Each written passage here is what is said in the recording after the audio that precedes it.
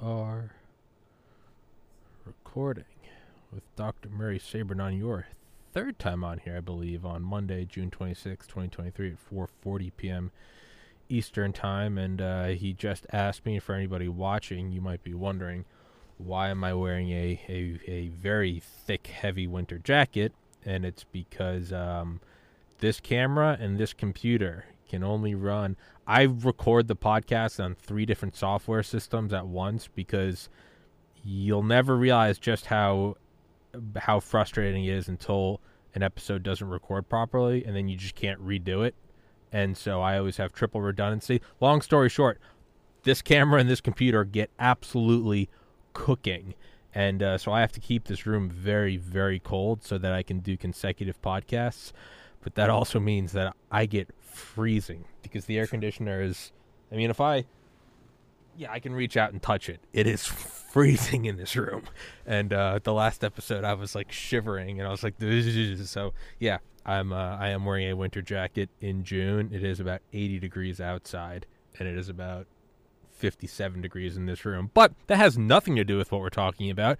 We're talking about your book, Why the Fed Sucks. And yeah, the takeaway is that they bend over the middle class and the lower class, and that it's a hidden tax. They really don't need to tax you because they can just print more, and it's not a finite resources. They can just crank up the printers, and there's nothing you or I can really do about it. They're appointed. No one really knows a lot of it, how it works. It's very difficult to get a grasp on, and it's a machine that has been trudging on for at least its third iteration for 110 years now, right? 1913. Right. So with that, Dr. Sabrin, how you doing, sir? And I'm doing great, Tommy. It's great to be back with you again. You should come down here to Southwest Florida, where it's now 89 degrees, and it's just absolutely beautiful.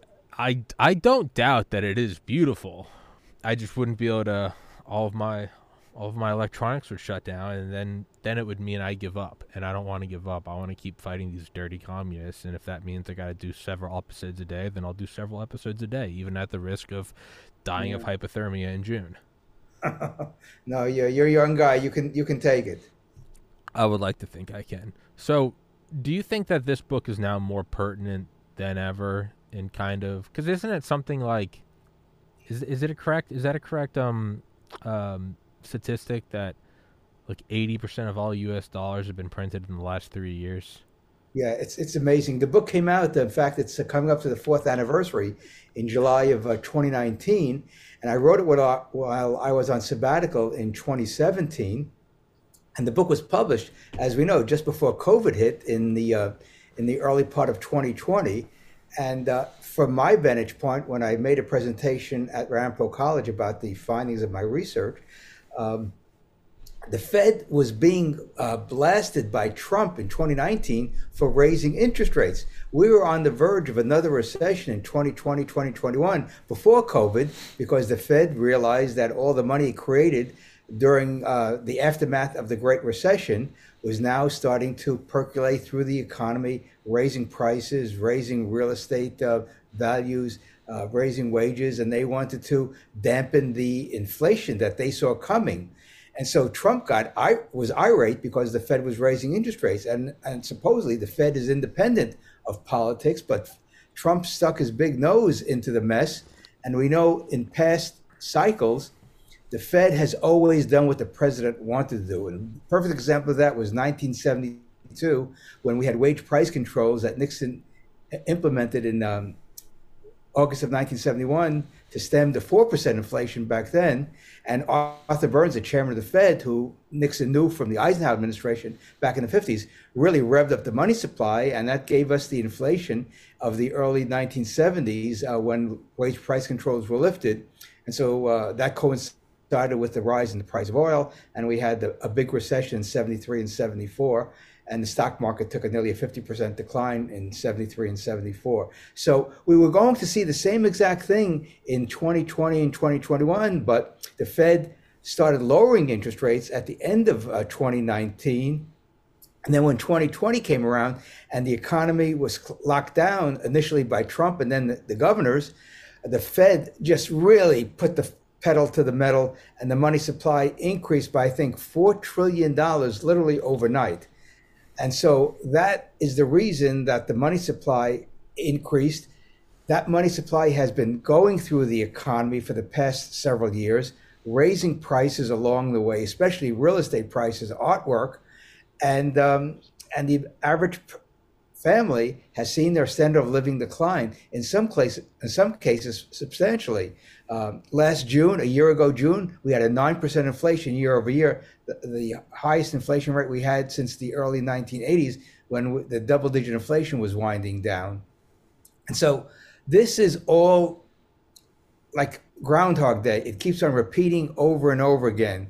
The Fed increases the money supply, we get an unsustainable boom, we get inflation, and then the Fed realizes that it's got to stop the inflation, and it raises interest rates, and the money supply either stops growing or shrinks as it is now. The money supply has been shrinking now for the past 6 months at a very substantial rate. Now, in past episodes, when the money supply shrank, that leads to a pretty deep recession. The thing that's keeping the U.S. economy up now is a lot of government spending, because that money is going through from the government to corporations, to individuals, to families, and that's what's keeping spending up. But we do see some weaknesses unfolding, especially in the manufacturing sector, which is very sensitive to interest rates.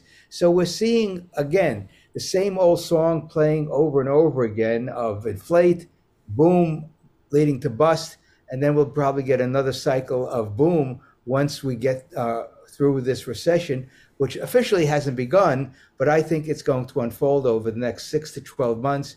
And that's not very good for the Biden administration if Biden is indeed the nominee in 2024, because usually the incumbent party loses big in the presidential election year, like we saw in 2008 when we had the Great Recession. John McCain, the Republican nominee, got slaughtered by Obama in the presidential election. And of course, in 1932, Hoover ran for re-election and got slaughtered by FDR because the economy was in such bad shape from all his bad policies to try to prop up the economy when he did everything wrong that caused the recession to turn into a deep depression. And we had 25% unemployment in 1932. It's very hard to run for re-election as president when the economy is at 25%. In some communities, it was over 30%. But I want to get back to another important point. Most analysts give too much credit to the president for the state of the economy. The economy basically has a life of its own based upon investment, capital formation, innovation. And on top of that, you got federal spending and the Federal Reserve's monetary policy, which distorts the normal operations of the free market. And so because of what happened during the Hoover administration, presidents have owned the economy in terms of whatever is good in the economy, they take credit for, whatever is blame in the economy, their critics take blame them. And so you have a situation where presidents should not be talking about the economy. And that's why those of us who believe in free market economics want the government to stay out of the economy as much as possible. And in this climate, it's very difficult because of $7 trillion of annual spending, which is about 20% of GDP. It's a mind-numbing number, plus these huge deficits and money printing, which of course has slowed down considerably now. So Tommy, nothing will become good of what's happening right now. So we have to take care of our own family needs. That's why I've been recommending that people put some of their assets in gold and silver as a hedge against any financial crisis that may come down the pike. And I think, and I'm going to show this in my Substack column, instead of writing a book about it, I think I might as well get it out over the next few months. I think we're going to have a major financial crisis by the end of this decade in 2029, which will be the 100th anniversary of the beginning of the Depression in 1929. Because when I taught financial history of the United States, I observed something that no one else has observed, namely that there seem to be 100-year cycles in the economy. For example, we had a major economic downturn in 1792. Then 100 years later, 1893, we had the Panic of 1893. And then roughly 100 years later, we had the S&L crisis of 1990-91. We had a panic of 1819, America's first Great Depression. 100 years later, we had the Forgotten Depression of 1920-21. Then 100 years later, it wasn't really a business cycle depression, but we had the implosion in the economy in 2020 because of COVID. Let's go to 1907, the Panic of 1907. 100 years later, the Great Recession of 2007, 2008. So when was the next big downturn? 1929, and then 100 years later is 2029. Now that's not guaranteed, but all I'm saying is there are some incredible coincidence with these 100-year periods between major economic downturns and future economic downturns. And I forgot one other one, the Panic of 1873, the oil crisis of Mm-hmm. 1974. So this goes on and on throughout American history, and it's amazing that no one else has picked up on it. And so I'll be writing about it on my Substack column at murraysabrin.substack.com, giving some historical background, which I have in my Federal Reserve book, Why the Federal Reserve Sucks. I go into the background of the banking panics of the 19th and early 20th century. And what I did in that book, Tommy, is I went through the testimony of both Greenspan and Bernanke to see what they were saying about the economy when they were testifying twice a year to the Congress, which is required of their uh, required by law that they have to Mm-hmm. let the Congress know how the economy is doing. And they were totally missing what was going on during the dot-com bubble and during the housing bubble. And so it's just amazing that we just keep on repeating the same thing over and over again. And I think we're in for a rough time in this decade. Do you think the century patterns, do you think it's hard for that to kind of be overcome because, there's just the human lifespan and the whole, like, I don't know, kick the can down the road until I'm dead? Do you think that's probably why it keeps going? Is like, yeah, I mean, it's such an abstract time period to say, like, let's say it happens in the end of the century, right? It's kind of hard to, morally and ethically, like, we should feel obligated to offset it, but do you think that's part of it? Is just keep kicking the can down the road? Well, here's what's happened historically. Again, that's not a guarantee that it'll happen again. Mm-hmm. But historically, nations that have run these huge deficits have to borrow a lot of money in order to balance the books. When governments run these huge deficits, most of the time there isn't enough money in savings, so the central bank borrows. I'm sorry, buys the debt, and that's creating money. That's called monetizing the debt. That's happened in Argentina, Brazil, and other countries around the world. And of course, the most famous one was the German hyperinflation of the early 1920s, where they ran these huge deficits to pay for the reparations that they were forced to pay after World War One.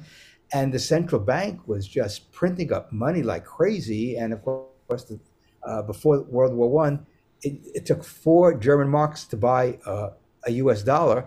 At the height of the German hyperinflation, it took 4 trillion marks to buy a dollar. That's how crazy the hyperinflation was in Germany. We all saw pictures of people with Yeah. wheelbarrows full of money going to the store to buy groceries, and people were using the German marks to heat their homes because the middle class and low income groups were wiped out. So people were papering their walls with the money in order to keep warm. So it was a total breakdown. Hyperinflation has occurred throughout the world. The last time we had hyperinflation in the United States was basically during the Civil War, where the South was printing up a lot of money to pay for the war. And one economist had defined hyperinflation as 50% or more inflation, and that's exactly what the South had, more than 50% inflation per month. So could you imagine when prices go up 50% each month, not a year, but each month? That means at the end of the year, prices are up by about 1,000% because you get the compounding effect of prices going up. So here's what could happen, not could happen, not will happen, but could happen in the United States. There's no fiscal discipline in Washington. We saw this budget deal, this debt ceiling deal, which doesn't Mm-hmm. do anything to address the real problem, which is government spending. And so what will happen, or what could happen, is the federal government just keeps on borrowing money year after year after year for the next several years. Foreigners who buy up a good portion of the debt each year will say, no more, we're not going to buy any more debt because we see that the fiscal house of the United States is going down the tubes, and they will refuse to buy it. So then the Federal Reserve will step in and buy up the debt. And depending on how large the debt will be over the next several years, they may create trillions and trillions and trillions of new dollars, which will enter the economy via government spending, and that will raise prices and wages. Of course, prices go up faster than wages. That's why middle income folks get really hurt during an inflation. And we could have a hyperinflation by the end of the decade or sometime in the next decade. No can time this right now, but that's what's on the horizon because there's such an appetite for spending in Washington that even after COVID and all the stimulus money, spending is not going back to its pre-COVID levels. And that's the real problem we have is that what we're seeing now is what's happened in the past. Spending goes up, the crisis is passes, and spending rarely goes down. The only time that's happened big time is right after World War II, where the budget of the federal government went down by 50%. And that was a great boon to the economy because what that meant was government was not sucking up the resources of the private sector. And we had the great economic boom of the post-war period. That was the era of the baby boomers. The soldiers came back from World War II. They got married. They created families. Suburbanization sprung up all over the country as people moved out of the cities. Automobile sales took off. Television sales took off. And we had a great economic boom in the 1950s, even though it was punctuated with several mild recessions. But overall, the economy was humming along. And all you have to do is see newsreel pictures of the 1950s and early 1960s. We had relatively low inflation because there was a tremendous productivity boost in the U.S. economy. And so it was really sometimes people will call it sort of the best of times. The federal government, there was no Medicare and Medicaid till 1965. Social Security was a small part of the federal budget. So the only thing the federal government really spent money on, 50% of the budget was devoted to defense spending because of the Cold War. And there weren't all these entitlement programs because the Great Society spending didn't kick in until the second half of the 1960s. And so government was not a big drain on the economy as it is today. And that's one of the reasons the Federal Reserve is very nervous about fiscal policy, because they see if the federal government doesn't have any discipline, it will step in, which it shouldn't. It should not step in and enable the federal government to spend all this money. Jerome Powell should say to the public and the members of Congress, our job is to maintain the purchasing power of the dollar, not to create the excess dollars, which of course they create dollars all the time, but not recently. And he should put the Congress on notice. If you don't balance the budget or keep spending intact, we're not going to bail you out by buying up your debt, the Treasury's debt. And he should state that very unequivocally, and that will get their attention. I can tell you that. Yeah, when you examine all those things, I've had this thought for the last 2 years or so. It's not right. But in terms of what I think will happen, I think they want like a world war because I really do. Like, I don't think it's that absurd to believe. I think they're looking at World War II, the post-war boom, and they're going, "Hey, there's something there." I have a bad feeling that's where this is going. Well, this is what some people are worried about: is that our involvement in Ukraine lead to World War III. Because Putin is not going to let up in terms of Ukraine should not be part of NATO. NATO should be disbanded, just as the Warsaw Pact was disbanded when the Soviet Union collapsed. And so we have, I think, not only a humane obligation, but a moral obligation to not have an alliance that could be a tripwire to World War III, because the NATO pact says that an attack on one NATO country is an attack on all of us, and that will initiate a war. Now, under our Constitution, the president has to go to Congress to get a declaration of war, which hasn't happened since December 8th, 1941, after Pearl Harbor. And so we've been living basically in a continuous constitutional crisis, not only having these endless wars since World War II, Korea, Vietnam, the Middle East, and now a proxy war in Ukraine.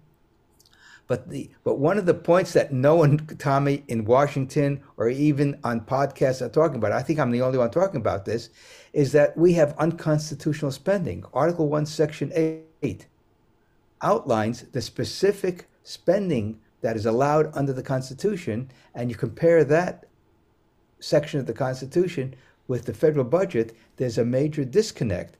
And I think it's yesterday, June 25th, 1959, Tommy, I raised my right hand and became a United States citizen, taking the oath to uphold the Constitution. I've been doing that since 1959 as a citizen, as a U.S. Senate candidate in New Jersey, and now as in my post-college teaching career as a guest on podcast radio shows, and making this point very simple. In fact, I was on a New Hampshire radio station this morning, and I asked the host, because he's going to have a lot of the presidential candidates on his show, because they have to go up to New Hampshire for the primary next year. I said, the one question you should ask all of them, Jack, is ask them, how do you justify the federal budget, given that Article 1, Section 8 does not authorize the government to spend money on all these programs? Tell me what you're going to do to make sure we have a constitutional budget. And that is the $64,000 question that no one in Congress that I've seen talk about this on any of the talk shows. No one's writing about it. And I'll continue to write it in my Substack column, because I think that's the issue we have to address, is what is authorized. And of course, we know that the Supreme Court has not been any help in this, because they had their chance to deal with Social Security in the 1930s after it was passed, and there was a lawsuit to challenge Social Security's constitutionality, and the Supreme Court punted. They said it can occur, even though there's nothing in the Constitution. The difference between our era and previous eras before the Great Depression, Tommy, is that back then people respected the Constitution. So in 1895, when the Supreme Court ruled that the income tax that was passed and signed by President Grover Cleveland was unconstitutional, then they went to the route of amending the Constitution with the 16th Amendment, which was passed in November 1913. Prohibition. The prohibitionists wanted to ban alcohol. There's no authority in the Constitution to ban alcohol, so we got the 18th Amendment banning alcohol. In other words, the federal government can do something as long as it's in the Constitution, the supreme law of the land. There's nothing in the Constitution that bans the use of any narcotic or anything like that. And so, again, the federal government is acting unconstitutionally with this so-called war on drugs. Social Security, Medicare, and Medicaid. There's nothing in the Constitution that authorizes the government to spending on these programs. However, what the Congress has done and what the Supreme Court has rubber stamped is that there's a clause in the Constitution which basically is an open-ended invitation for presidents and the Congress to spend on anything, the General Welfare Clause, that the preamble to the Constitution says the Constitution, the federal government is to promote the general welfare. Well, that's a pretty ambiguous statement. It doesn't talk about individual welfare. It talks about general welfare. What's the general welfare? Keep us peaceful. That's the general welfare. Make sure we're not invaded. Make sure our borders are secure. And that's the basic role of the federal government, is to keep the peace and make sure that we have friendly relations around the world, instead of trying to saber rattle all over the world, whether it's in the Mideast, whether in the South China Sea, with the Straits of Taiwan, or now in Eastern Europe with Ukraine. So we have a lot of work to cut out for us, Tommy, in order to get back to a constitutional republic, get back to a constitutional federal budget. And there's nothing in the Constitution that authorizes the Federal Reserve either. And so that's another issue that has to be addressed, is where's the authorization to have a central bank that's privately run for all intents and purposes, and stop manipulating interest rates. I mean, this is incredible. I mean, I taught corporate finance for 35 years, and nowhere in the book does it say that interest rates can be or should be 0%, which we had for many, many years because of the Federal Reserve's policy. So again, here's another example of the president, the Supreme Court, and the Congress basically ignoring the Constitution, and that's why we have a $32 trillion debt, a $7 trillion budget, and a printing press by the Federal Reserve, and manipulation of interest rates. But that's the bad news. The good news, and I have to stress this, Tommy, that's the really bad news. Give me some good news, man. The good news is, let me give you an example. I just looked this up the other day. When I was a kid in the 1950s, color TV came to the marketplace. And a color TV back in the mid 1950s was anywhere between $1,000 and $1,200 back in the 1950s. In purchasing power today, that's about $12,000. And Jeez. that was for a not good quality color TV. Now you now for $12,000 you could probably get, I don't know, a 100-inch screen TV, but you can get a fabulous HD TV screen for about what, $1,000 in today's money. So it shows you the power of the free market economy. Yeah. Once you have a good introduced in the marketplace, in real terms, its price goes down over time. Unfortunately, it hasn't happened with the automobile, but you can make the case that my first car was in 1968, and that was my first mistake in life. I bought a new car in 1968. That was I shouldn't have done that. No. And I tell students to really get good value for your money, buy a good 2, 3 year old car, and and then invest the rest of the money for the next 40, 50 years, and you'll do extremely well. But the point is, car prices have probably gone up about 12 times since I bought my first car in 1968. But the quality of the cars today are so much better than the cars of 1968, where you didn't have fuel injection, you didn't have a front wheel drive, you didn't have 6 8-speed transmissions, you didn't have navigation systems, you Safety didn't have. glass. I mean, the cars today are an incredible piece of technology, so much better than the 1950s, 60s, and 70s. And the quality is there because the competition, companies realize that if you produce a clunker, you're gonna get bombarded on Kelley Blue Book and Edmunds, which rates the cars, and of course Consumer Reports. So you've got to come out with a product. You've got to test it real well. And cell phone service today, they were hugely expensive when they first came out in the 1990s. Now everyone has a cell phone. I mean, you have low income folks with cell phones all the time. No one hesitates to get a cell phone. And I'm on a laptop now. My older brother bought a laptop, I guess in the 1980s, 90s, and I think he paid $12,000 for one back then. And it was a big clunky piece of equipment. The laptop that I'm on now, I think I paid, I don't know, $2,200 for it a couple of years ago. And it's the quality of the picture, the storage capacity. My first desktop was in 1984. It was $2,000, and it had a 30 megabyte hard drive. Now, which is nothing, No. which is nothing. And a printer, a dot matrix printer, which was noisy and bulky. Today, the printers are double-sided with color, and you can get them for a couple $100s. And it's just amazing how these high-tech items have come down. That's the That's the really good good news. news of a market economy, is that over time, these prices come down. And if we had that across the board, if our wages stay the same and prices go down in general 2, 3% a year, our living standard goes up by 2, 3% a year.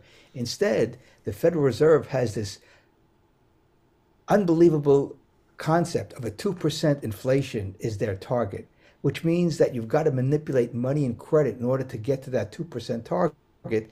And it's nowhere in the textbooks, nowhere in theory does it say that inflation should be running at 2%. And because in the market economy, prices go down. So the Fed is fighting the market economy.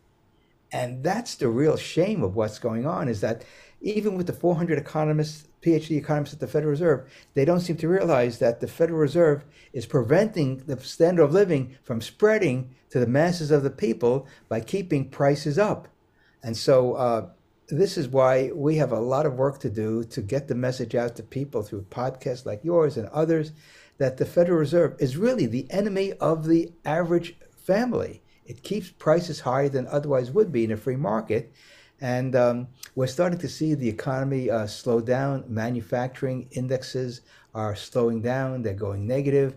And it's just a matter of time before this thing gains speed, I think, over the next 6 months to a year.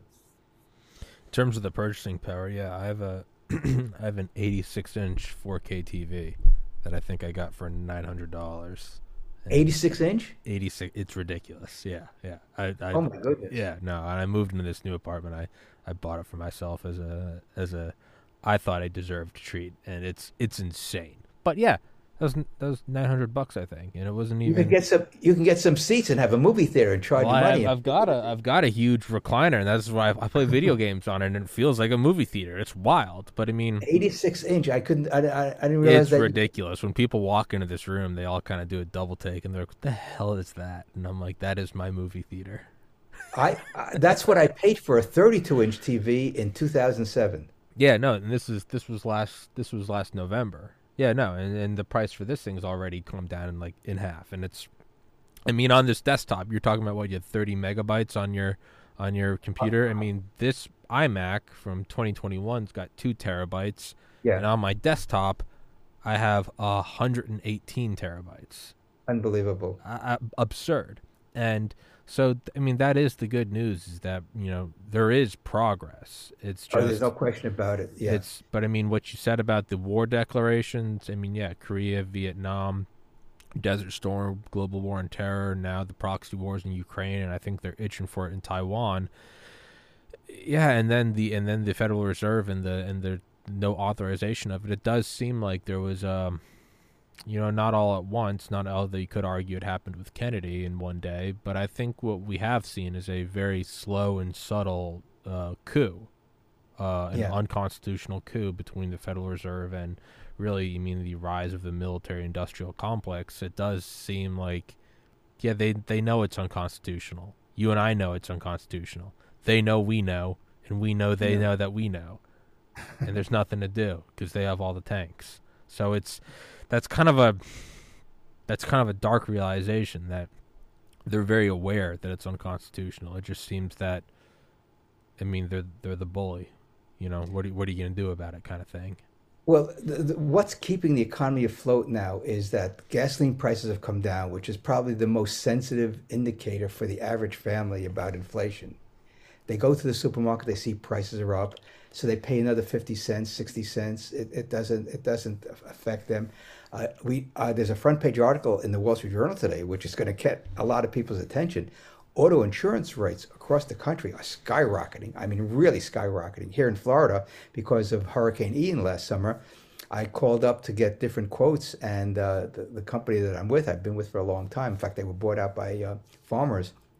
When I called an agent to get quotes from other companies, she said, "You got the real good rates because companies have jacked up rates in Florida enormously because of the losses associated with Hurricane Ian." And we're seeing that all across the country, tornadoes and fires and storms, whatever. And so automobile policies have gone through. Also, the cost of repairing has gone up. Thefts have gone up in urban areas. And this will continue probably as homeowners insurance because of Ian and these weather events that have taken place. So that's one aspect of the family's budget will be hurt. And food prices are sort of we were at Trader Joe's not too long ago, and my wife said, "Here's this item, and it's up 50 cents." Well, that doesn't sound like much, but it's 10%. Yeah. It's a 10% increase. So when you see these small incremental increases, even though they're not much in terms of actual money, in terms of percentage, they're pretty substantial. Uh, Utility rates, we're here in Florida, FP&L has been pretty good, Florida Power and Light. They've been pretty good. In fact, I've seen ads on TV where they say they've kept their rates flat now for many, many years because of tremendous efficiency. And of course, if we go to nuclear, that should have a great impact on rates as well, keeping rates down. But all these regulations uh, tend to not always tend to get passed through the consumer, and that's why economic regulations are another tax on the American family. They're another way of jacking up the cost of living because companies try to pass it on to consumers. And I saw the other day the average price of a new vehicle is over $40,000. And so that's hurting a lot of people. Rents are going through the roof in a lot of places in the country. And so for young people, especially today, buying a house, it becomes a real challenge since interest rates have doubled from they were a couple of years ago, from a 3% 30-year mortgage to more than a 6%. So that raises their monthly payments, plus they need a down payment as well. And prices have just gone wild, although especially here in Southwest Florida and other very desirable places to live in. In fact, the New Hampshire radio station I was on today, the host was saying that homes at the ocean in New Hampshire starting at $1 million. That's mind-boggling. $1 million years ago was considered a mansion. Yeah. Now it's an everyday house in some communities around the country, and it just shows you how inflated everything is. Yeah. And look at artwork prices. I mean, 30, 40, $50 million at the car auctions. I like to watch that on Motor Trend over the weekend. You see the car auction Yeah. prices, beautiful cars, and the prices. I mean, it's not uncommon to see $1 million cars going off at auction. And it just shows you the amount of money that's in people's pockets all across the country. Again, reflecting the supply of money that has been jacked up over the last few years, and especially the last 20 years. So um, this will continue until we get a major financial crisis, and that's exactly when countries have to put their fiscal house in order. Mm. And unfortunately, it occurs with a lot of pain because unless you're positioned with your assets, and if you don't have any assets, you don't have to worry about. But if you have a portfolio of stocks and bonds, um, you may be adversely affected. But the interesting thing about stocks, and this is something that I don't know if the average person knows about this, during a hyperinflation, stocks at the tail end of a hyperinflation do extremely well because what do stocks represent? Claims on assets of companies, and those assets go up in price: land, machinery, equipment, Oh. vehicles. And so in the German hyperinflations, the stock market in real terms skyrocketed because people were getting rid of their currency, the mark, and buying stocks. And so that could drive stock prices here up as well. But we had the depression, which led to a 90% decline in stock prices from 1929 to 1932, and then prices took off during the 1930s as the Federal Reserve pumped so much money into the economy to try to get the economy out of a depression, which of course didn't work because we still had more than double-digit inflation on the eve of World War II.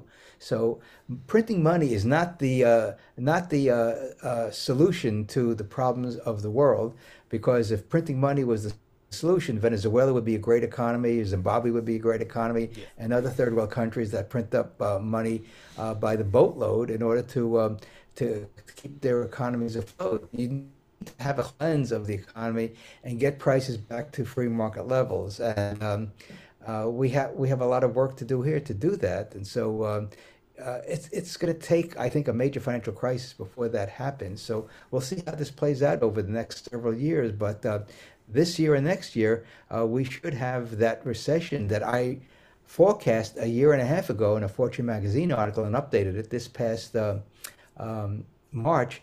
And the links to it are in my Substack columns that I've been writing. And at the end of the Substack column, I link to those two articles, and they provide some insight about how a recession unfolds and why it occurs in the first place because of Fed policy. And we are at the perfect storm, Tommy, of bad monetary policy, bad economic policy, a lot of regulation. So the Biden administration has done nothing in the 2.5 years it's been in office to get us back to a market economy, a full market economy, because the ideology in Washington on the Democratic side is we got to spend. Now, the Republicans, they like to spend also because the budget doesn't go down when a Republican president is in the White House. That's what the data show. Yeah, yeah, In fact, that was a that was a point that I'll admit I had no idea about. I read it in your book, and it was yeah, I know the budget tends to, if it ever does plateau, that's under Democratic leadership.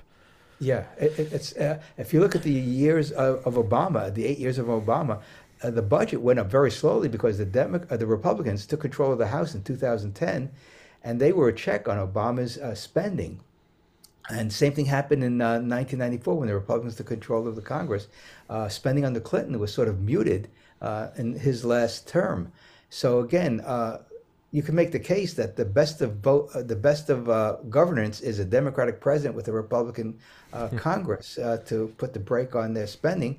But Trump's spending went through the roof. Yeah, I mean, if you didn't know who was president you during the you would Trump have administration, yeah you would have you written would them think off as you yeah. would think it was LBJ, a descendant on steroids, because Yeah. the way spending went up, it's remarkable how spending went up during the Trump administration, And now spending has reached levels which is nearly $7 trillion a year, which is mind-boggling when you think about it. When Reagan became president 40 years ago, the national debt was less than $1 trillion. Now it's $32 trillion.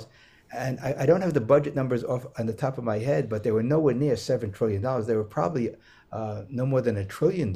So the debt has skyrocketed in 40 years, in 2 generations, and the budget has skyrocketed. And can anyone really say that the American people are better off because of all the spending and No, money printing? Of course not. no. So it's the free market that is giving us as good an economy as we can get with all the government spending and money printing that we've had. Yeah, yeah. It's the free market and the hard work of individuals which has kept this thing afloat. And yeah, I think it was under I could be wrong, but I vaguely remember being on an airplane and reading, and I think it was under Obama, and it was like the next fiscal year budget, and they're like, it's going to be a record breaking budget of like 1.9 trillion. And that was just 2 presidents ago. No, the, 1.9. no, the budget under Obama, if I recall correctly, looking at the numbers, it was I think 3.5 Oh, then trillion. I don't know what the hell I was looking at. Yeah, I mean, I looked at the numbers the other day, and it's just remarkable how COVID just the federal government spending under Trump under COVID was just unbelievable. I mean, this chart looks like a rocket ship. It just went straight up the budget line from 3.8 trillion in Obama's last budget to I think 6 trillion plus under Trump. And that's all stimulus money. That money should have been gone away by now, and the budget should be no more than $4.5 trillion, but instead it's nearly $7 trillion, which means that the Biden administration is spending money hand over fist for no apparent reason other than their ideology says we got to spend money on the environment, we got to spend money on green initiatives and more entitlements. And we know that Social Security and Medicare spending, Medicaid spending has gone through the roof as well as more baby boomers are retiring. And so there's no simple solution to this, but I've offered them in my Substack column of how we can phase out Medicare, Medicaid, and Social Security and allow young people like yourself and your peers to save for your own retirement, both for income and for health care. And if we start that process, which, by the way, I advocated nearly 30 years ago in my Tax-Free 2000 book, which would have made the 21st century really sort of a Jeffersonian America where we'd have really limited government and none of these mega government programs. So that opportunity was lost, but we still keep on plugging away and advocating these policies that would be beneficial to everyone in the country, and we would close the wealth gap in this country because as the primary beneficiaries of the Federal Reserve policy, as I point out in my book, is the one percenters, the 5 percenters who own most of the stock, most of the real estate, most of the artwork that gets inflated over a cycle. Yeah, I mean, there is some genius behind the evilness of it.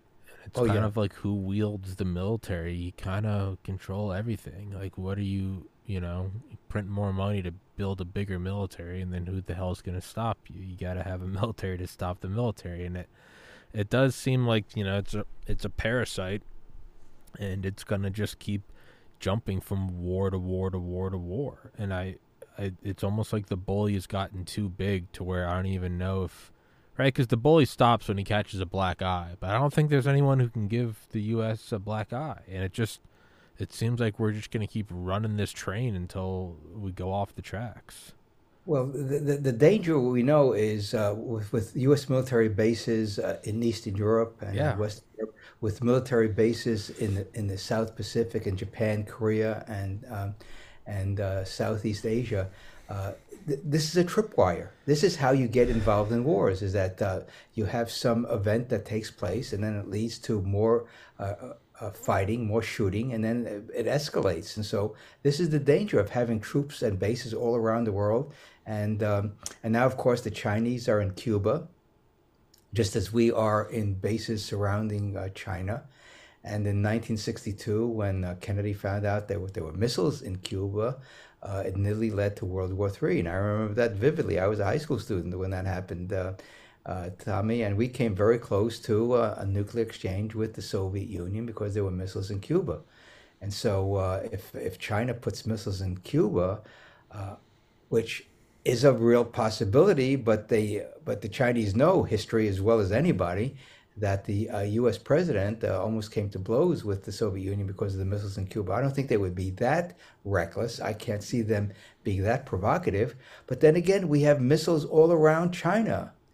Yeah. Um, I just saw the other day we have 120 bases in Japan. I mean, You World War II has been over for 77 years. I'm going to text you a book right now called Base Nation by Mm, David Vine. And I had him on this show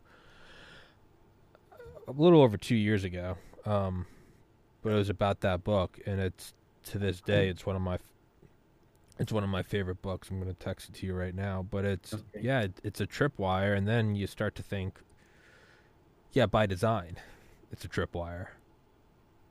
They know what they're doing. They know exactly what they're doing, and I don't I can't despair because I feel like despair is a slow form of suicide. Oh yeah, So oh yeah. I have to stay positive, and a lot of it does come down to just personal things, like can I go to the gym more? Can I keep my apartment clean? Can I read books? Can I go visit my parents? Can I be a good friend?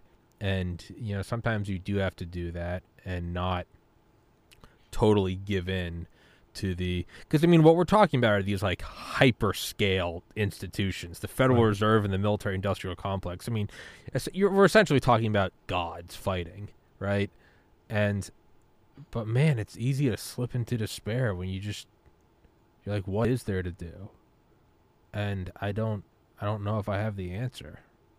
Well, this is why a lot of people are saying, "Hey, I can't change the Federal Reserve. I can't change the structure of the federal government. So I'm going to be as productive as I can, earn as much money as I can, and enjoy my life, and try to not get caught in this web Yeah. of, that the big government has cast around the U.S. economy."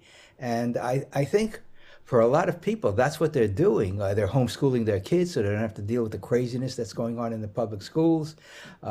A lot of families are just going and getting off the grid if they want to do Mm-hmm. that. And there are people that are just living their life and just taking in the best that they can have in their environments. They still go traveling. I mean, from what we've been reading, the airlines are booked solid. The cruise lines are getting more and more customers after COVID. So people want to enjoy their life. They want to travel. They want to be entertained. They're going to concerts and so on and so forth. So again, for the average person, they see prices go up, so they're making adjustments to their income. They may go get a second job if necessary, if they don't have a high income from their first job. So people make adjustments. That's the beauty of human beings.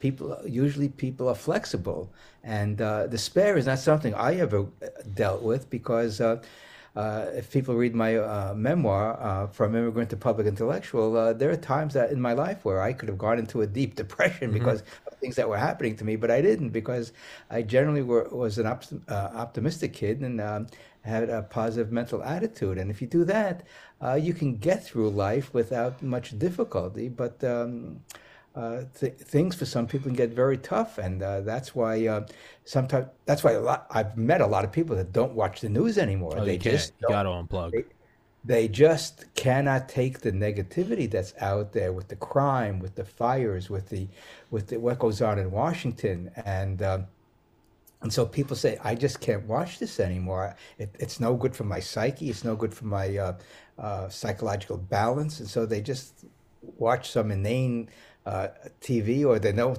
watch any TV at all. They just read a book or go take a walk, whatever the case may be. Go to the gym, work off some energy that way. And so again, we all have choices to make, and hopefully we make choices that improve our uh, lives, either mentally or emotionally or psychologically and materially, and that's what it's all about, to have that nice balance in life. And if you do that, then what the government does, what the Federal Reserve does, will not give you that despair that easily people can fall into, because of what's happening around them. No, beautifully said. And that is something you have to do, is just, and I always have to remain optimistic, and I do. And I try to look at it as like, the negativity of all of this might not be totally worthless. It might force you to be I mean, like competition, right? You got to put out a better car. Yeah. Maybe it's a form of a workout of, you got to stay. For me, like, I can't go a day without the gym. I can't go a day without a good night's sleep or a walk and getting some sunshine on my face. It almost forces you to be better when things can seem so dark. It almost forces you to fine hone your positivity, fine hone your optimism. Yeah. What I'm looking forward to see how long we can stay afloat is what you see in third world countries when the economy really turns bad is that you get blackouts, the utilities, for some reason can't make it. You get the interruption in cell service. You may get interruption in that. But as long as there's gasoline at the gas station, the stores are relatively stocked with goods and services. We saw what happened during the supply chain disruption because of COVID. Things were in short supply, or people were waiting months and months for furniture and other things from overseas. As long as people feel that they can use their dollars that they earn to buy things that they want, people will not complain too much because it's an opportunity cost, Tommy, and the government knows that. People know that. It's very hard to go to Washington to demonstrate against the government. You can go down to your city hall and complain. You can go to the county government. You can go to maybe your state capital if it's not that far away. And so people would rather not do that because it takes time, effort, and resources to complain in Yeah. person. And so you can call up your congressman or your council person. You can write the governor. During the first oil crisis, I wrote Nixon a letter in the White House saying, "Get rid of these controls because you're hurting the economy." I never heard back, but the point is, I was so outraged because I was commuting 45 miles each way to graduate school from New York City to New Brunswick, New Jersey at Rutgers. And so I was spending a lot of time in the gas lines, Yeah. getting up 6 o'clock in the morning because you had the Yeah. odd even. Odd even. Yeah. I mean, that is insane. That shows you a breakdown of the free market because of the government, not because of the free market, because of government intervention. So whenever you have people lining up like you did in the old Soviet Union, it shows you how government intervention makes goods and services unavailable to the average person at a reasonable price. And so those of us who experienced the odd even in 73, 74, and then again in 79 with the second oil shock, this was a real problem because of government control of the energy market. And that's why we should get rid of the Department of Energy. It's an $80 billion boondoggle or thereabouts. Maybe it's $100 billion these days. They don't produce any energy. The oil companies and the natural gas companies and other resource companies produce the energy that we need. Just get the government out of that area, get the government out of education, and starting to downsize the budget to a constitutional level would be a real boon to the economy. And unfortunately, the people in Washington don't see it that way. And that's why I will keep on writing and speaking and trying to get the message out to as many Americans as possible that there is a better way than the way the economy is structured right now. Dr. Sabrin, and for everybody listening, if you go to the description, I checked earlier during our podcast. Your Substack is linked in the description. Great. I would love to have you back on here, man. You're always a ball of fire. I'd love to have you back on, and we can text about this. I'd like to hear you come on and talk about nuclear energy. I feel like you could do an hour on nuclear energy. Well, I haven't really done a lot of research. I'm not the best person for nuclear Yeah, energy. I know. That's why I'm throwing it out there almost as a challenge. I feel like if anyone could tackle it, it'd be you. Yeah, I mean, If you want. one area that I think is really terrific to talk about is this whole concept of climate change. Oh, I think to sure. me that's fascinating. The best website there is, as far as I'm concerned, and I met one of the founders of the website, is the CO2coalition.org. I had To on Dr. Happer? No, no, Rightstone, I think. One of the guys Okay. from there. Yeah. Yeah, it's a wonderful website. They just have a ton of information. That information has to get to the public to show that what's going on in the climate is not based on science. It's based upon mythology and a false narrative. And money. And the other is on healthcare. I mean, to me, this is the 800-pound gorilla in the room. It's a $4 trillion sector of the economy that we could reduce by by I think 50% if we had a free market medical care system in this country, which would free up $2 trillion for the American people to enjoy in other areas for investment purposes, for savings for their future. And I think it would be a great thing if we can restructure the healthcare system, and it wouldn't take a lot to do that. So we could explore that I'd love to. again because, and then of course we can talk about the presidential campaign for 2024, and I think it's going to be fascinating to see how that unfolds, given that RFK Jr. is making some headway in the Democratic He's primary. he's I coming in think swinging.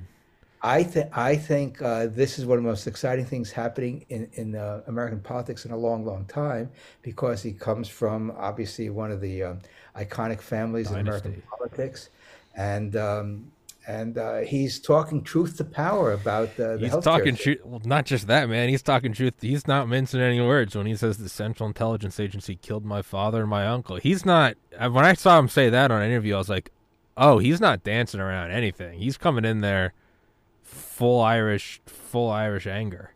Well, the thing is, once you have the facts, Tommy, it's very hard for people to argue against you Well, because once you have the facts it's and truth. you can demonstrate what happened, and the thing that is really astonishing, and Trump really blew this when he should have released the Kennedy Yeah. assassination records, which are long overdue, and he was snookered on that by Pompeo, the head of the CIA, and so Trump should have shown his statements and said, no. The Kennedy assassination was nearly 60 years ago. The American people have the right to know what happened. So release all the records and let the chips fall where they may. All the people around the Kennedy assassination are now dead. They're deceased. They're long gone. Let's find out the truth. And one of the best books on this is James Douglas's book. Um, uh, what's it called? The Kennedy, why he died and why it matters, something to that effect. James Douglas on the Kennedy assassination. It is fully documented with, I think, more than 500 footnotes. It's, again, we're coming up to the 60th anniversary of the Kennedy assassination, and so many great books have been written about this, articles, podcasts of people who have investigated on their own over the decades. And the evidence, I think, is pretty conclusive that Lee Harvey Oswald did not kill President Kennedy. And there's really no evidence for that, and so we got to get the truth out to the vast majority of the American people because we got to know what the government is doing, and that's why we shouldn't have any government secrets. They should tell us exactly what they're doing with our tax dollars. Beautifully said. And I'd say up there with those Kennedy books is The Ghost by Jefferson Morley. Yes. That one gets pretty dark about the CIA and James G. Sangleton. But Dr. Sabrin, if you could please shoot me a text as a reminder, and we'll schedule the next one. I think a healthcare episode would be cool. I think a climate change episode would be cool. Um, yeah, man, I love talking to you. You're a ball of fire. You're intimidatingly intelligent.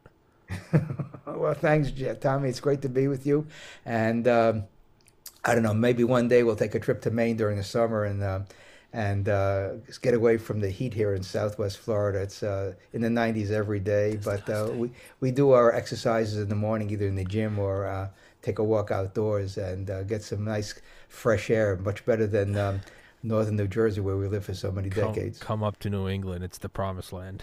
It is the Yeah, promised well, land. it's summertime. That's why people leave Florida It's and beautiful. the South and go up to New It's England because it's beautiful. really comfortable up there. You can't beat it, man. You can't beat it. And guys, please go into the description. Please go grab his books. Please go support the good man. And yeah, dude, I look forward to talking to you. Great to be with you, Tommy. Thanks again. You too. Thank you so much, sir. Thank you for your time. Guys, thank you Recording for watching. stopped. Much love, everybody. Peace.